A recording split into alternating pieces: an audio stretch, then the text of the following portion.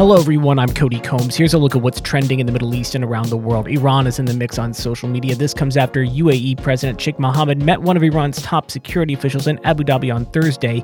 The UAE leader held talks with Ali Shamkhani, the Secretary of Supreme National Security Council at Al Shati Palace. Quote, their talks covered regional and international issues of mutual concern and the importance of working to support peace and cooperation in the region to enable progress and prosperity for its people, state news agency WAM reported.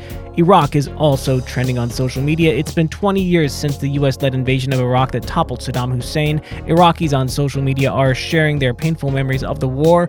The 2003 war was followed by years of conflict and violent turmoil that led to at least 210,000 civilian deaths and the exodus of hundreds of thousands of Iraqis.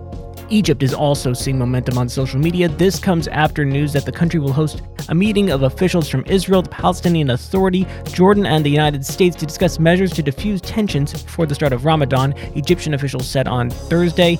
The security officials said the meeting on Sunday would be held in the Red Sea resort city of Sharm el-Sheikh.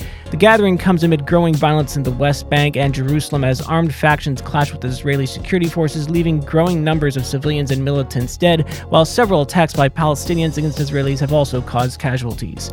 Uranium and Libya are also in the mix on social media. 10 drums of uranium declared missing by the International Atomic Energy Agency, the UN's nuclear watchdog, have been found near the warehouse in southern Libya where they were taken from, Eastern Libyan forces said on Thursday.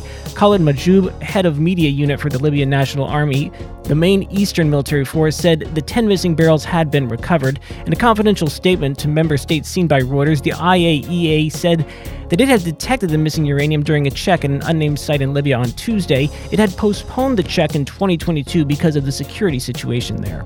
That's it for today's Trending Middle East update. For our full range of podcasts, head on over to our comprehensive podcast section at thenationalnews.com.